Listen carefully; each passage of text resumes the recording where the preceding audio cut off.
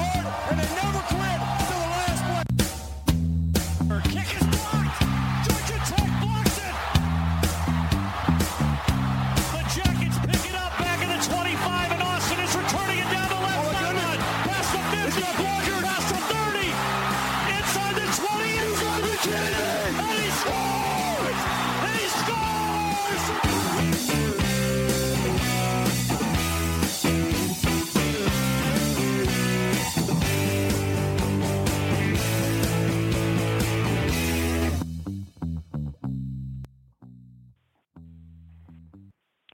Hope all of you are getting set for this second weekend of November. What a phenomenal week of college football we have coming up, much like last week when we sent some shockwaves through the college football world. Great to have you along, everybody. This is Strong as Steel. I'm Michael Reghi. Pleased to be joined, as always, by the author of the very best college football preview magazine, and along with so many other areas of the Phil Steele endeavors that keep you going throughout the college football season. We say hello to my partner, Phil Steele. Phil, second week in November, my friend, and things are getting very, very interesting, are they not, in conferences across the FBS? Yeah, and the thing this time of year, Michael, is it seems like teams start to play a little bit with unbeaten pressure. You know, the ones that are up there in the rankings, maybe the players start looking about, hey, well, if this happens and if this happens, we can get there. And generally their opponents are just focusing on them. We see a lot of upsets among those teams that are battling for the FBS playoffs. Look at last week, two huge favorites, Ohio State and Penn State, both go down. Ohio State just got absolutely thrashed by Iowa, and I think we got more of that coming up in future weeks. Yeah, and that's exactly why we're here, to bring you the very best. We evaluate it, we analyze it, and then, of course, we certainly put it all out there for you to make your own assessments on. But you guys do a fantastic job with it. We love what you do. You get a hold of us, as you've done in great numbers each and every week. We love that, whether you're with us on Blog Talk Radio here live on Wednesdays at noon Eastern, or iTunes, where you can always get every episode of every show. 646-668-2248. That's 646-668-2248. We can also make sure that you're taken care of via Twitter, right? Social media is very, very important to us. Our producer, Jim Nabosna, he's always front and center and raring to go. A little bit later on in the show, Jim will get into your college football thoughts on Twitter. Here's how you do that. At Phil Steele, STEELE 042. At Michael Reghi, REGHI. At Jim Nabosna, and we'll get you all set. And again, that's coming up a little bit later on in the show. Phil Steele, let's start with one. I'm going to tell you that this is the one that, I'll see how you feel about it. This has got me the most intrigued this weekend, because I would venture to say back in August when we were going through our previews, we weren't putting either Brian Kelly in the Notre Dame Fighting Irish or Mark Richt in his Miami Hurricanes with an opportunity to be where they sit right now. Notre Dame 8-1. Number 3 ranked. Miami 8-0, still unbeaten, ranked number 7. Irish following up their 2 wins over ranked USC and North Carolina State. Then they pasted Wake Forest last week. They put 48 up on them. Now, Josh Adams, the running back, and Brandon Wimbush, the quarterback, they both continue to flourish. The Irish are averaging 41 points a game, Phil, and they run it for an impressive 325 yards per. That is, of course, a big part of that 41 points per. Now, they're going to need that stingy defense, though. They allow 18 points a game as they travel to Miami. The Canes are 8-0. They don't win in blowout fashion, Phil. That's the thing. A lot of people say, well, Miami's wins are rather pedestrian. They're not impressive. But, we know how solid this football team is. And they took it to Vatech last week. I think a solid Vatech team. They beat 28-10. Well, I don't know if it lives up to, Phil, remember back in the 80s, early 90s, the heralded Catholics versus convicts narrative. However, a lot of attention on this one. How do you see Notre Dame's trip down to South Florida against the Canes of Miami? Well, I like both teams, Michael. And, last week I used Miami as my marquee game on ESPN Sports Center, moving that one to 7-1 as they dominated Virginia Tech. And I had said the last 3 or 4 weeks that I really like Miami of Florida's defensive front seven, but they haven't quite been playing up to what I had thought. I had thought at this point in the season they'd be allowing about 2.5 yards per carry. They came into last week giving up 4.1. Well, they finally played up to that level last week. 43 carries for Virginia Tech, 102 rush yards. They were in a backfield all night long, among the nation's leaders in TFLs, and they held them to 2.4 yards per carry. So that defensive line finally cranked it up. Like what I saw to Malik Rozier and Travis Homer and the receiving corps looked pretty good as well. Now, Notre Dame, and inside the press box last week, I had the Irish against Wake Forest, very happy, 48-23 in the fourth quarter. What in the name of Mike Elko happened at the final couple minutes of that game? Wake Forest gets a couple of meaningless touchdowns at the end, and what was a very comfortable game had me screaming at that Notre Dame defense you were just lauding over there, giving up that late TD. But overall, the Irish have been, as you touched on, very impressive. Now, two teams have slowed down the rush attack, held them to under 250 yards per carry. Georgia, Michigan State, both have pretty good rush Ds, and the Michigan State game was the one Notre Dame won by 21, but they were actually outgained by 141 yards in that game. They, of course, lost the Georgia game at home. Notre Dame was my number 1 most improved team in the country in the magazine this year, and they're living up to that billing. Miami was my number 2 surprise team in the country, or a non-top 10 team that I thought could contend for a playoff spot. They're living up to that building. Michael, I have a tough time going against either team here. I like both Notre Dame and Miami, so I can tell you it won't be one of my big plays this week. It won't find its way anywhere because I'm still struggling to figure out who I'm going to call to win this game, but it should be one of the most entertaining games of the weekend. Yeah, no question about that. Couldn't agree with you more. And I'm not one that buys into the narrative, Phil, about, well, Miami hasn't won impressively enough.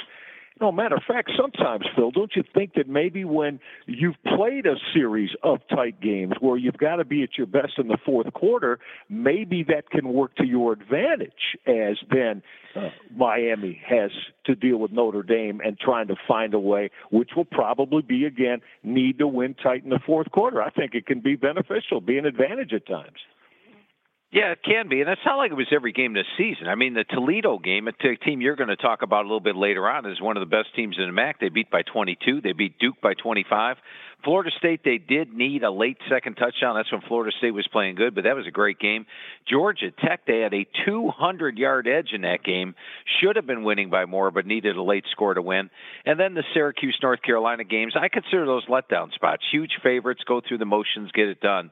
So I don't think it's been an every-game thing for Miami, and I've been impressed with them a good portion of the season.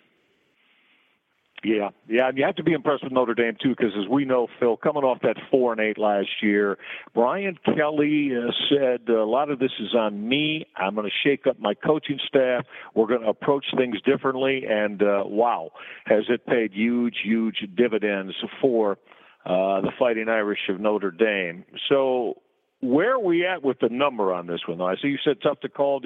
What is the number on that currently? Miami, Notre Dame. Notre Dame is -3. Notre Dame's a 3-point favorite.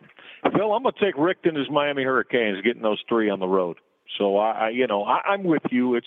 I can understand you saying it wouldn't be considered a strong play from your perspective, but I'm going to say Rick in Miami finds a way to win. So, but intriguing, absolutely intriguing, and of course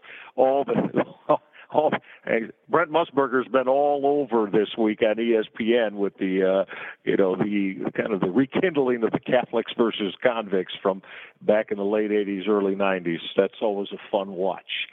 Hope we're a fun listen for you. Strong as Steel, Michael Reghi, Phil Steele, and our producer Jim Nabosna. This is what we do each and every Wednesday.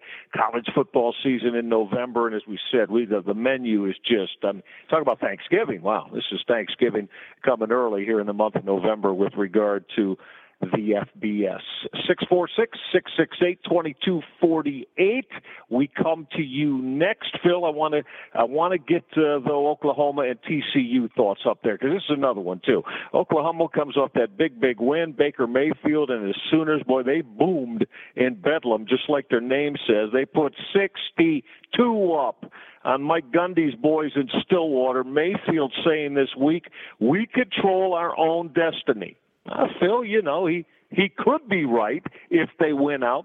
Might be hard to keep him out. He's a Heisman favorite right now. I think he's minus 175, I saw earlier this week. 6 TD passes, just destroyed Okie State. 28 TD throws now for Mayfield on the season. He's thrown for over 3,200 yards already in 9 football games.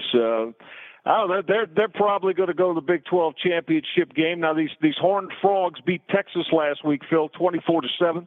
Their only loss was at Iowa State 2 weeks ago. Mayfield said also this week, caught my eye, Phil, he has great respect for Gary Patterson's defense. He said, they always give me trouble. Number 6 is Patterson's D in the FBS this week. They only allow 13 points a game. Phil, can Gary Patterson and his Horned Frogs D keep Oklahoma, I'm going to say, under 35 points this week to give themselves a legitimate shot to maybe get a win? Yeah, I think they have a shot at, Michael, Oklahoma's defense getting bashed nationally this week, because last week, as much as they put up against Oklahoma State, they gave up 52 points and 661 yards. And there are a lot of folks in the national media saying, hey, Oklahoma doesn't deserve to be in the playoffs because they don't have a defense. So, there's another mindset to this game coming in. Now, with TCU, I do believe they have the best defense in the Big 12. You look at them, they're holding opponents to 144 yards per game, below their season average. That's the 4th best in the country.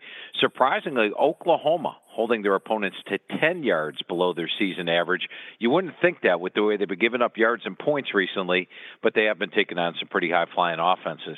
So I'm a big Gary Patterson fan. I think you put Gary Patterson as a dog. They went into Oklahoma State and won already, pretty much by even a little more points than Oklahoma won against Oklahoma State. Oklahoma beat them by 10. TCU beat them by 13. They held that Oklahoma State offense to 499 yards.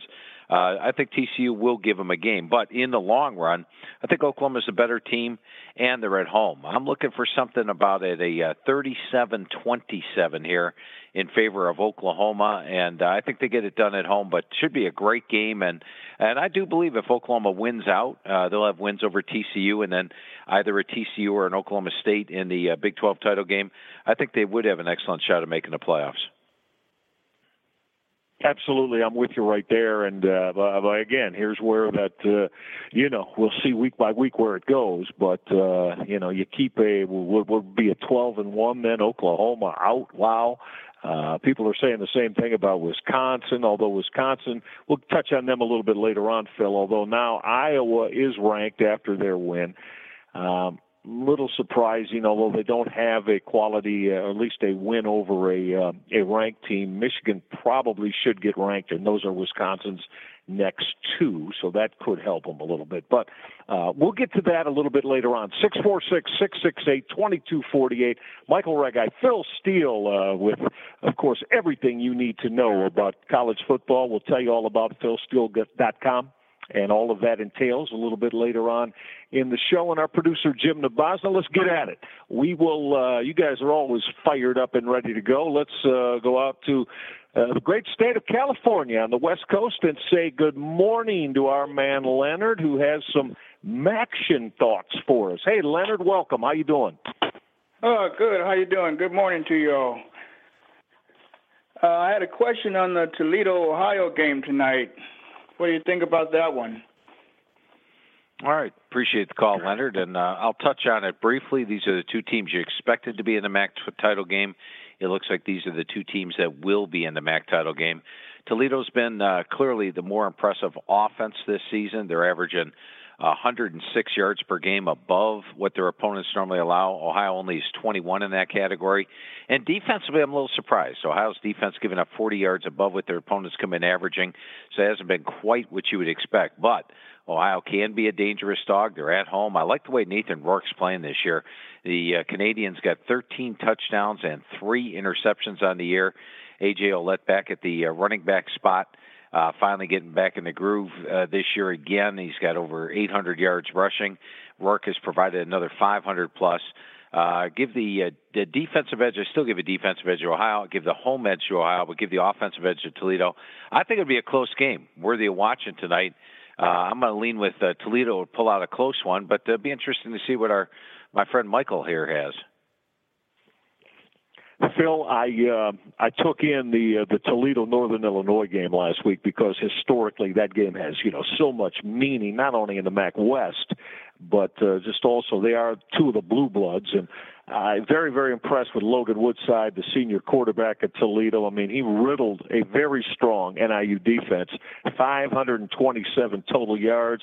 Running back Terry Swanson, I mean, head coach Jason Candle of Toledo kind of said, yeah, we know we can throw it, but we're going to show you we can impose our will running it, and they did that last week as Swanson ran for 3 TDs. Phil, I think, Ohio had dropped 12 in a row to Toledo, which is kind of very, very surprising under Frank Solich. Not all those under Solich, of course, just 4 of them. But they kind of avenged that last year. They went to the Glass Bowl and came up with a 31-26 win. Ohio's won 3 in a row since that home loss to Central Michigan. You touched on Nathan Rourke. I agree with you. He is a really strong RPO threat, that run-pass option. So, all that having been said, Phil, though, I'm going to go with you. I like Toledo to find a way to win this tight, as in under a touchdown here in Athens tonight. But it is the headliner. And Phil's correct. It probably is going to be, in less than a month from now, on December 2nd at Ford Field in Detroit, the rematch will take place. Toledo and Ohio, more than likely on a collision course to play for the MAC championship. All right, let's keep rolling here. Let's go to the great state of Alabama on Strong as Steel with some SEC thoughts. And this one's going to be terrific as we say hello to our man Chad. Chad, welcome to the show, buddy. How you doing? Hey, guys. How y'all doing today? Good, Chad. Hello. We're great, Chad. Go right ahead, my friend. I just want to call and talk to y'all about the Auburn-Georgia game this week. I know, I think Sunday the line was Auburn -2.5, and then just like overnight it swapped to Georgia -2.5, maybe even above 3 now. I just kind of wondered if y'all like the Auburn +3. All right, appreciate the call, Chad. And, you're right. Last week, Auburn was a favorite. But I think with Georgia being number 1 in the polls, you're going to find that the majority of the money will come in on Georgia. During the course of the week, the public will definitely play Georgia. And really, when you line up the two teams, Auburn's offensive line is a little beat up. They've got 3 offensive linemen questionable here. Cam Petway, one of the best running backs in the country, will miss this game, so it's down to Kerryon Johnson and Cam Martin in the backfield, whereas Georgia has a deeper backfield with Chubb, Michelle, Swift, Holyfield, and Harrion. So I think when you line up the talent, the two teams very, very close. And defensively, you do have to account for the fact that Georgia's got much better stats defensively. They're holding their opponents to 152 yards per game below their season average. Auburn just 111. But Auburn's given up some late stuff lately. You go back to that Ole Miss game. That's a game they had 35-3 at the half, gave up 20 second-half points. Arkansas scored a late touchdown on them. Texas A&M scored a late touchdown on them. So they're probably a little bit better than what the stats would indicate because they've been giving up some late stuff at the end of the game. So add it all up, I think these two teams are extremely close. I like the way home teams are playing lately. Look at Michigan State upsetting Penn State last week, Iowa upsetting Ohio State. In a lot of the big games, the home team's been winning.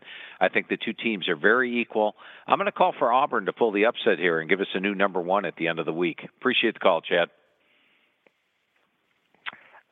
Good stuff, Chad. And Phil Steele going to go with Gus Malzahn in this football team. If this turns into and I don't know. I mean, again, there's so much conversation about Malzahn, Phil, all the time. If this weren't to go well with him on Saturday, and then let's say they're looking at a loss to Alabama as well in the Iron Bowl, I mean, are we looking at some rough waters ahead for Gus Malzahn with what would be then a 4-loss season? Yeah, here's a remarkable thing with that, Michael. Gus Malzahn could end up Coach of the Year if they beat Georgia, beat Alabama, beat Georgia in a rematch. A 2-loss Auburn will make the playoffs and has a shot at the national championship. If they lose to Georgia and lose to Alabama, and they'll be an underdog in both games, he could very well be out of a job. So what's it going to be, Coach of the Year or out of a job? I think it's going to be fascinating. If you're an Auburn fan, you don't know what to think right now. Yeah, no, that's a terrific point. And it seems like, though, it's this way each and every year with Malzahn. Going back to that BCS championship run in 2013, of course, got spanked in the Sugar Bowl last year. Remember, Phil, after the Sugar Bowl, I mean, Oklahoma jumped on them and I think 35-19, if I remember correctly. And I think it started right then. Oh, Malzahn better have a real strong year, better beat Alabama, better beat Georgia, better beat the big one, win the big ones. So it seems to be the way of life in the state of Alabama if you're not Nick Saban. And better not blow a big second-half lead against LSU. That's right. No, you're exactly right. Good call there on that. All right. So, I'm gonna go with Georgia on this, though. I think they continue to win. So Phil and I will have our root beer sarsaparilla on this one. We'll see how it plays out. Glad you're playing out with us. That's Strong as Steel. This is how we do it each and every week here on Blog Talk Radio. Always go to iTunes. You can get every episode that you like. And leave us a comment there why you love the show so much, because it certainly helps us in going forward as we want to bring you the very best each and every week. 646-668-2248. A little bit later on in the show, we'll be checking in with our producer, Jim Nabosna, to get all of your thoughts and all of your questions that you sent in on Twitter today as well. We go to Pittsburgh, PA, and get one of our regulars on the show. He's always all over the FBS map, sometimes in the group of 5. Here's our man, 9 Route from Pittsburgh. What's going on, 9 Route? Welcome. Hey, Michael, Phil. Glad to talk to you guys again today. I'm going to go a little bit off the map here. I'm usually not an over-under guy, and let alone an under guy. I usually like the overs, especially in college. The unders scare me a little bit because with overtime, you can just get continuous scoring, so it could screw up an under. But I think in this game, the only way it's going over is if it goes to overtime. I like the under 49.5 in the Air Force Wyoming game. Wyoming a little offensively challenged this year, lacks some pop. Air Force, I think they can run the ball and shorten possessions for Wyoming. I think it's going to be like a 20-17 type game.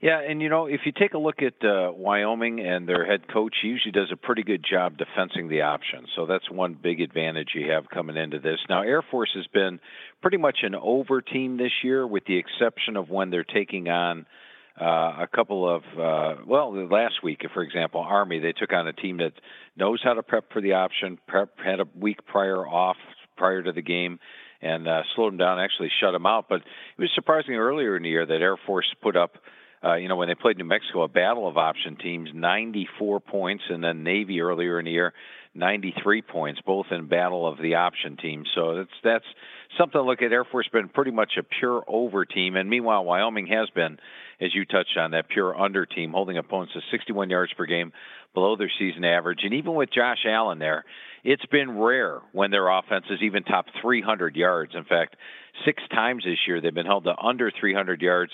Their top FBS production was 333 yards against Texas State. They're only averaging 283 yards per game. So for Wyoming to be in this game, they're going to definitely need to have a low-scoring game. They're going to need their defense And like I said, their head coach, Craig Ball, always does a great job defending the option. I think they will here. So I'm going to agree with you in that case. I do think it'll be a lower scoring game. And I can actually give Wyoming a shot at the upset. I think with Josh Allen back there, he'll find some holes in the Air Force defense that's given up 394 yards per game this year. Appreciate the call, as always. Yeah, good stuff, Nine Route. Felt a little bit surprised that Troy Calhoun's football team. I mean, this year we expect them always in that 8-win area, and they certainly have struggled. And it's looking like a season where expectations not being met. Surprising you at all? If you go back to our Mountain West preview that we did, we previewed all the teams.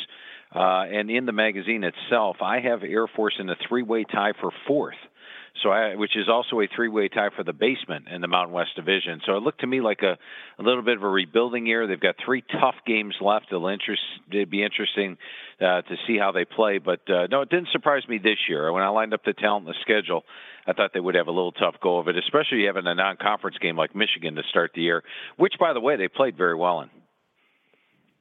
Yeah, no, they played a solid football game there. But, I mean, last year, look at Troy Calhoun, 10 wins in 16, 8 wins in 15, 10 wins in 14. So this is a very well-established program, and we'll see how they finish up. Wyoming then had Boise State and Utah State, of course, at home to finish up for Air Force.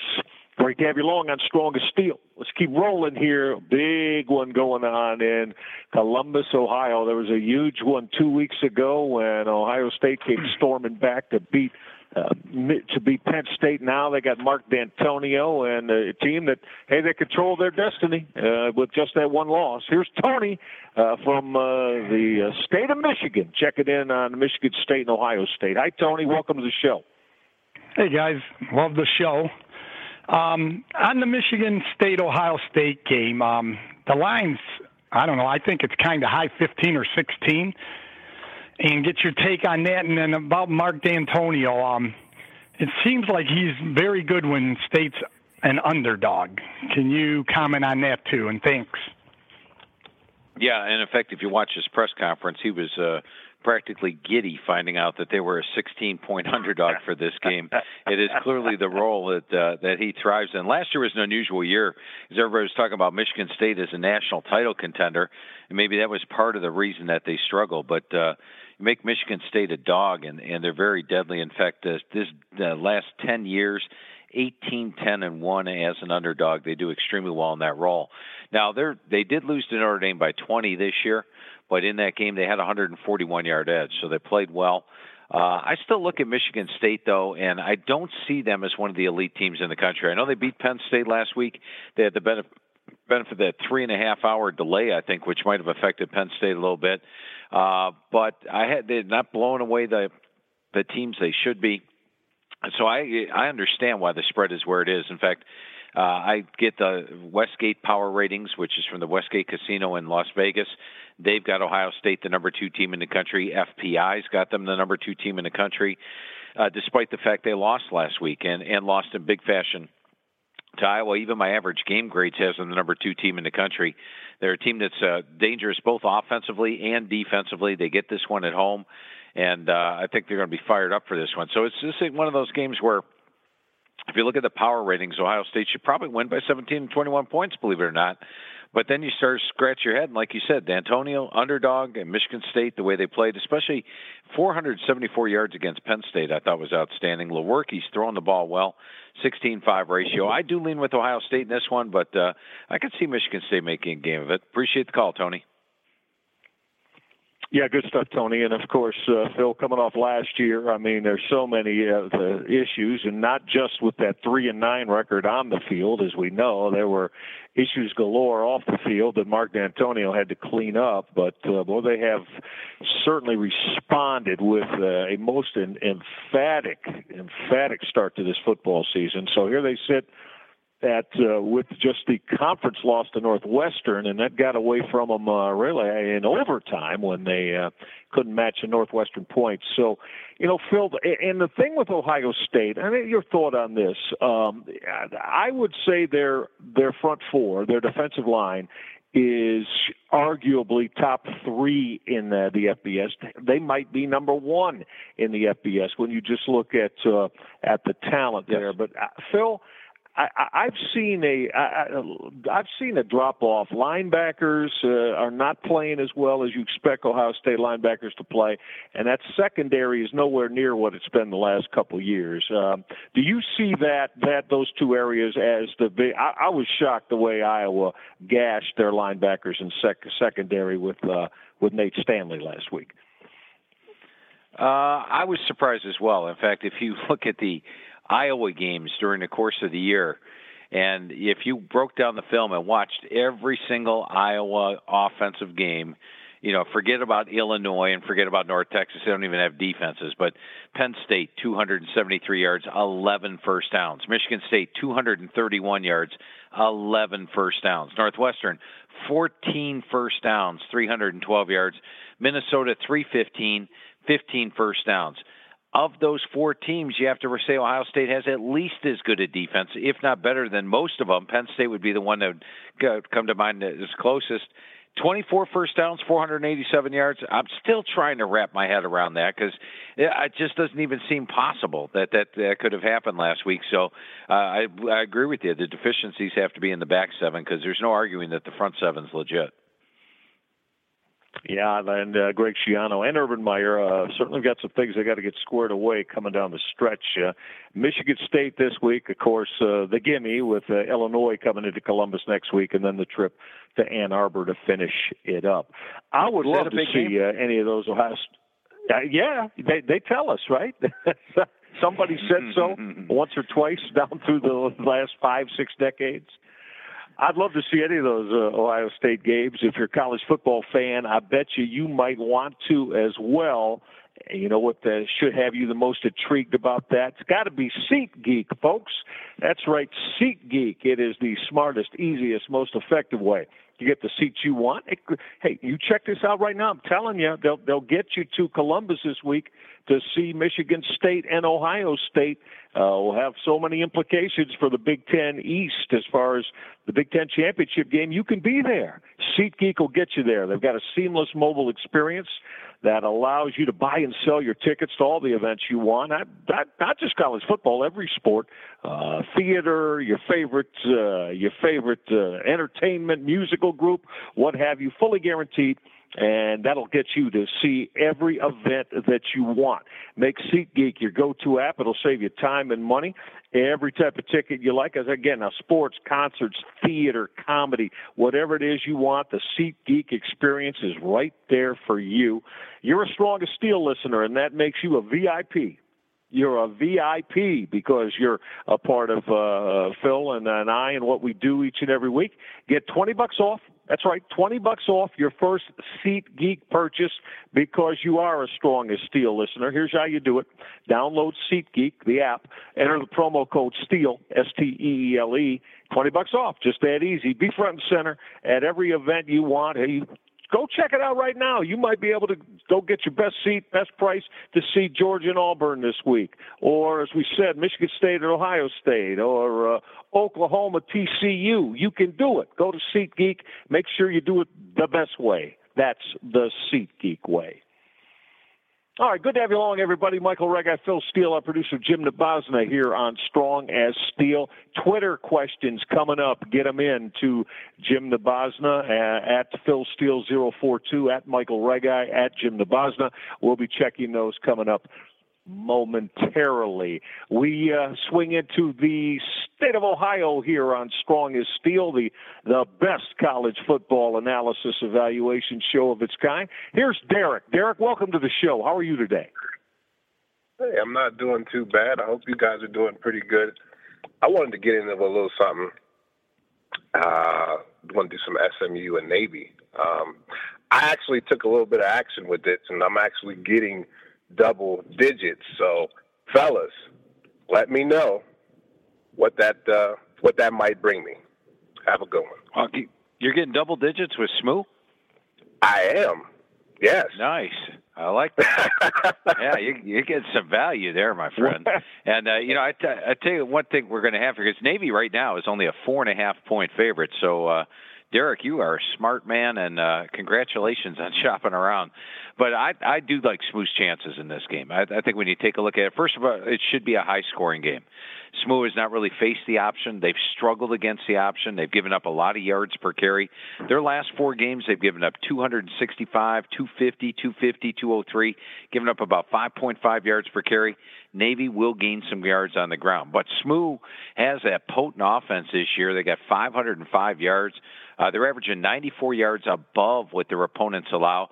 And Navy can't really to put their scout team, doesn't really have the passing quarterbacks to emulate Ben Hicks and his passing. He's got a 20-6 ratio. They also got 2 capable running backs. Xavier Jones and Braden West are 2 guys that can break it. In fact, Braden West averaging 7.9 yards per carry. Xavier Jones 5.7. They've got dangerous receivers. Cortland Sutton, their star, only the number 2 receiver this year, 752 yards. Their go-to man is Trey Quinn. He's got almost double the receptions, 921 yards. And then you've got Proch and West are there as well. So they've got some dangerous receivers. I think Smooth's offense will be able to put some points on the board and get double digits like you are. That's phenomenal, because I think the last team with the ball wins this. So I like a high-scoring game. I believe the total in Vegas right now is something like 68. Looking at the over on that, and then definitely the line's actually 4.5. I still like Smooth at 4.5, so I really like your double digits. Appreciate the call as always, Derek. What, Derek? Wait a minute. Phil, I wish we had more time. Derek got double digits straight up. I mean, it's not involved in any type of teaser or parlay or what have you. Wow, yeah, sounds like it. I tell you what, for it. Good for Derek. Yeah, good for Derek is right. That's I think that's something that might be very, very advantageous to Derek. He's probably can't wait till Saturday gets here. We're glad that you're here on Strong as Steel, 646-668-2248. Let's swing out to Kelly. Group of 5 time. Here's our man Tony from California with some Group of 5 thoughts and ideas today. Hi, Tony. How you doing? Good morning, guys. How you guys doing? I was curious about, I'm going to keep it quick. I was curious about this UAB game versus UTSA. I was wondering how you saw that one. Well, first of all, I think Bill Clark should be up for Coach of the Year, the job he's done. There were some folks that opined during the off season that, after being away from football for 2 years, maybe UAB should have waded back into the waters and gone to an FCS schedule. And all Bill Clark has done is get them to 6-3 on the year. And UTSA is a team that opened up the year with 3 very impressive wins, including an upset of Baylor on the road. And all of a sudden, Vegas started inflating their number. In fact, they're just 2-3 in CUSA action. They lost as favorites against Southern Miss, North Texas, FIU. They've only beaten Rice and UTEP.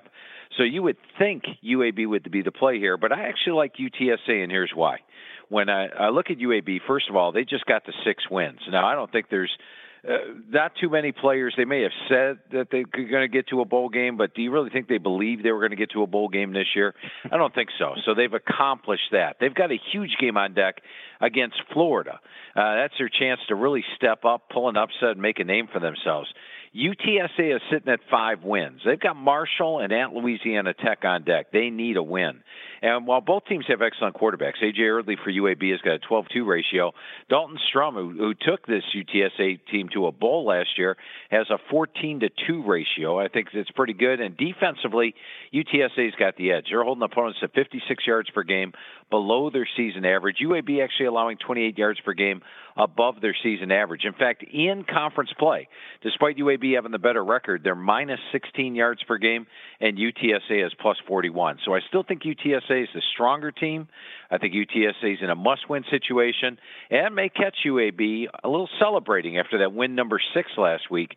I like UTSA. They're laying about a touchdown in this one. I think they get it done at home. Appreciate the call, Tony. Yeah, good stuff, Tony. And Phil, yeah, I couldn't agree with you more. Bill Clark, sensational job. And who knows, maybe there's another. I mean, he could get this football team up to 8 wins potentially this year. And when was the last time? Was it 2004, the last time that they've been to a bowl game, I think, UAB? Does that sound right? Yeah, well, they've been out of they've actually been out of football for 2 years. Last 2 years, right? Without even a team on the field. And then their last bowl game came in 2004. Was the Hawaii Bowl, and they played Hawaii there. In fact, it was their only bowl game, and they lost that one by 19 points. And that's the only time this UAB program's ever been to a bowl. Was 2004. Yeah, that's just a wild. Of course, Bill Clark. So again, he's going to get a lot. He won't win it, but he's going to get a lot. Rightfully, Coach of the Year recognition coming up this year. Great to have all of you along here on Strong as Steel. Phil Steele can be seen and heard in a multitude of places and ways for you to get a hold of him. PhilSteele.com. We'll tell you more about that coming up in a little bit. Time to check Twitter. We know social media and Twitter very, very important to us here on Strong as Steel, and the man that takes care of that, our producer, Jim Nabosna. Jim Nabosna, your time, your turn. What do all of our tremendous Strong as Steel listeners have on Twitter today, Jimmy? Go right ahead. Today we start with Mighty McGates, who asked, NC State is coming off 2 big game losses. Do they have what it takes to bounce back versus a rising Boston College team? You know, I definitely like the situation Boston College is in this game. You go back 2 weeks ago, NC State, what they have in front of them. National title contender, ACC title contender. Then they go into Notre Dame and lose. Okay, let's scratch off that national title contender, but we could still win the ACC. And while they played a great game, I mean, they had a 491 to 415 yard edge against Clemson last week. They lost the game at home. Now they need Clemson to lose a couple of games for them to actually win the ACC. Okay, let's cross that off the list. And so now what do? It's their 3rd straight big game in 3 weeks. Meanwhile, there's this Boston College team that everybody had given up for dead early in the season. Remember, they lost to Notre Dame. They lost to Clemson. Look at the schedule these guys are playing. Northern Illinois is a tough game. Wake Forest, Virginia Tech, Louisville, Florida State. They've been playing tough teams, and they've been gaining confidence weekly. They knocked off Louisville at home. A.J. Dillon started running the football. Anthony Brown became a more capable QB. They blew out Virginia on the road, and then they blew out Florida State at home. Then they had a bye. So this one fired up, well-rested Boston College team at home against an NC State team that's playing its 3rd tough game in a row. Add it all up. I like BC to pull yet another, be their 4th straight upset win in a row, and really like the way they're playing for Steve Adazio right now. Appreciate the tweet. At Joey P says, do you expect Army to continue its winning streak and take down Duke at home this weekend? Well, the negative part for me in this game is David Cutcliffe sure knows how to defend the option. If you look at the games that Duke has played against option offenses, and they face Army, they face the Navy sometimes. They play a good portion of option offenses. Cutcliffe's crew always does well. They come into this in a little bit of a desperate situation. They've got 5 losses on the season. Really can't afford any more slip-ups, especially with Georgia Tech, Wake Forest on deck. Daniel Jones is the big question mark to me. Now, if Army's going to win this game, they need Daniel Jones to be playing like he's been playing because it hasn't been very good. Daniel Jones is a guy that, if you look at his recent games, he's completing under 50% of his passes. His ratio is poor. But David Cutcliffe's known as a quarterback whisperer, and they've got a little extra time to prepare for this. They're off a bye, getting ready for the option, which is a plus. And you got to think Cutcliffe can get him turned around. They did play Florida State's defense. They did play Miami's defense. They did play Virginia Tech's defense in 3 of their last 5 games. Now they're taking on a good, but Army's defense is not as good as last year. Last year, I thought their defense was great. I mean, they held opponents to 76 yards below their season average, gave up 291 yards per game. This year, it's just 20 yards below their season average and 359 yards per game. So with the extra time to prepare for the option, I actually like Duke's chances of pulling the upset there. Appreciate the tweet. Tommy asked, can Southern Miss score enough to cover 10 points on the road this week against Rice? Yeah, and that's your big question here, because the thing about Rice is they've had such a miserable season, and it started early on. I don't think anybody at the Rice program expected one, and believe it or not, Coach Bailoff, who's done a great job there, is on the hot seat right now. They've been alternating quarterbacks. They use Tyner, they use Glassman, they use Miklos Smalls. They've been tough time coming up with the offense, but the last 2 weeks they actually put up 434 and 463 yards, and that was against Louisiana Tech and UAB. So they're showing signs of life. And in fact, here's a surprising stat for you. Rice in conference play this year, they've got one win. They are plus 16 yards per game. That tells me they haven't given up fighting yet. And meanwhile, Southern Miss, despite their record in conference play, is plus 41 yards per game, not a lot better. Keon Howard, now you looked at the resurgence a couple weeks ago. Keon Howard had a couple of phenomenal games, which came out of the blue. Remember, Howard was poor last year as a passer, opened up the year as a starter, was not doing well, got benched. When he came off the bench, all of a sudden 15 of 20, 16 of 27, 301 yards against Louisiana Tech. Then he reverted back to being the Keon Howard of last year and even got benched last week. So if Keon Howard shows up and has a game like he did against Louisiana Tech, they've got a chance. I do think Southern Miss is the better team, but that seems like a lot of points for Southern Miss in that one. Appreciate the tweet. Robbie the Kid wants to know if you think Utah's pass defense can lead them to a victory over Washington State. I like the situation for Utah this week. They're at home. They gained a little bit of confidence. Now, granted, UCLA did not have Josh Rosen last week. I know that. But Utah had been playing extremely well. They gave Stanford a great game. They gave USC a great game. And then maybe it was too many big games in a row in that 4-game losing stretch in October.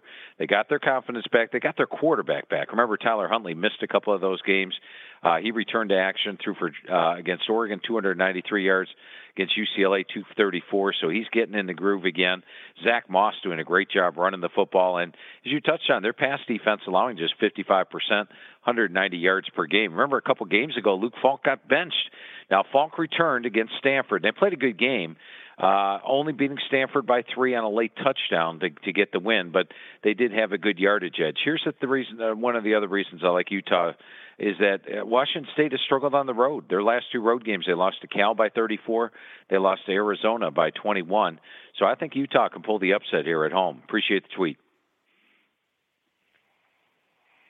Wow, that's some outstanding questions today and thoughts on Twitter. You guys always bring it strong for us. Hence the name of the show, Strong as Steel with Phil Steele. I'm Michael Reghi, our producer, Jim Nabosna. Great work by him.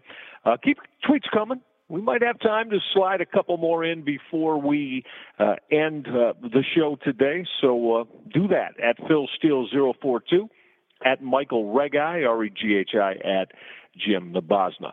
Phil, let's roll back to the Big Ten because the events in Iowa City and Kinnick Stadium last week certainly made now this one coming up on Saturday, where we have Iowa and Wisconsin going at it as one that's going to garner a lot of attention now.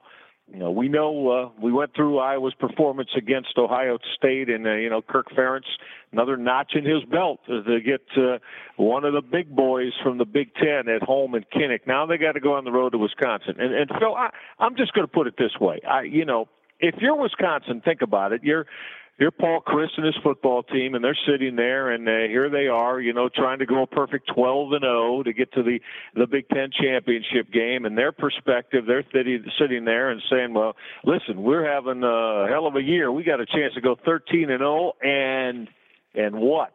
And, that's, as we said, we're not getting into a lot of where the college football playoff is on the show. But right now, let's just say they're on the outside looking in. Some believe, Phil, that they could be first ever undefeated conference champion to be left out of the proceedings. So to you, does that put even more pressure on them? Now, this Iowa game now has more significance to it. And then they welcome in the Michigan Wolverines, who are probably going to be an 8-win football team when they go into Madison next week. And then, of course, they'll be set up then to go with the Big Ten championship game a couple weeks after that. But you get my point, Phil. You think this is causing more not only pressure to win, but listen, we've got to be put up significant wins against people now to get the attention of everybody that has a say-so in this. Well, it would help their case. I tell you, if I'm Paul Christ, I just have a very calm meeting with the team. I go, look, guys, I don't care anything about where we rank, where we are. Let me tell you this. If we're an undefeated Big Ten team at the end of the year, we will be in the playoffs. I give you my word on it. There's no ifs, no ands, no buts. So don't worry about what's Alabama doing, what's Georgia. I don't want you to worry about a doggone thing. An undefeated Big Ten team will be in the playoffs, and he'll be correct on that. They will be in the playoffs. They'd have wins. 3 of the last 4 games would be big wins, and everybody changes the way they look at a team on a week-to-week basis. You would change your way you look at Wisconsin. So it would have a calm meeting like that, and I'd say go out and play. As a head coach, it's in the fourth quarter. You're up by 17, and I can make it 24, as opposed to taking a knee like he's done in a couple of his games this year. Yeah, I go ahead and tack on that extra touchdown, because a lot of fans don't watch every game. You know, they just look at a couple of games out there during the week, and they need to be blown away by the score. And I think that's going to help them in this one. And keep in mind, there's no way you saw Ohio State losing by 31 points to Iowa. We talked earlier in the podcast. You go down to Iowa's offense, and there's no way. If you would have said, I'm going to give Michael, you give me a 50 on Iowa's offense last week, you'd have my house right now. There's no doubt about it. I would have been like, and let me take a loan out of the bank to throw some in there. No way they can score 50, and they did. Well, guess what? Ohio State was coming off that big win over Penn State. Now Iowa's coming off that big win over Ohio State. I think Wisconsin's been going through the motions, but I do think they get it together here. They are the stronger team. They are at home, and as you touched on, couldn't hurt to tack on some extra points as opposed to taking knees at the end of the game. Yeah, so Phil likes Wisconsin in that. This is going to be very, very intriguing for the Badgers coming down the stretch because of schedule now, with Iowa showing that they have capabilities, or at least the belief is there that. A Michigan football team that comes in next week and assuming in Madison, assuming a win over Maryland on Saturday, would be an 8-2 football team. And then, of course, what would be for them, the Big Ten championship game on December 2nd for the Wisconsin Badgers as the Big Ten West champ against either Michigan State, Ohio State, or still an outside possibility of the Penn State Nittany Lions. We apologize for a technical difficulty. Phil has dropped off the show. We will certainly make sure we have that in check and ready and up and to roll for all of you next week, the next time we get together here on Strong as Steel. Remember, every Wednesday at 12 o'clock Eastern time, that's 12 o'clock Eastern, live on Blog Talk Radio. And then, of course, you can go to iTunes anytime you want and get every episode that we've done. Remember, we started in July with our preview shows of all over the FBS. You could still pick those up as well. And going forward, this week 11, our 11th show during this, what's turning out to be another very intensely exciting college football season. So we appreciate all of you being locked in. I tell you every week, you're terrific. We love your involvement with us here on Strong as Steel, whether you call into the show, whether you get with us on Twitter, social media, big to us. The fact that you're a Strong as Steel listener means a lot to all of us here on the show. So let's go do it, and we'll check how everything rolls next week. We'll be another week closer to getting the Final Four for the college football playoff this year. A lot of intrigue going on with that. We'll get into all of it and some more outstanding matchups for Week 12. That's the next time we get together here on Strong as Steel. So for my partner Phil Steele, check him out on ESPN with Sports Centers, on ESPN Radio, especially ESPN.com, the Insiders. Phil is everywhere. You could grab that. For Phil, our producer, Jim Nabazna, I'm Michael Reghi. Have a fun and terrific college football weekend, everybody. You guys are the best, and we'll do it again next week right here on our next edition of Strong as Steel. Till then, so long, everybody.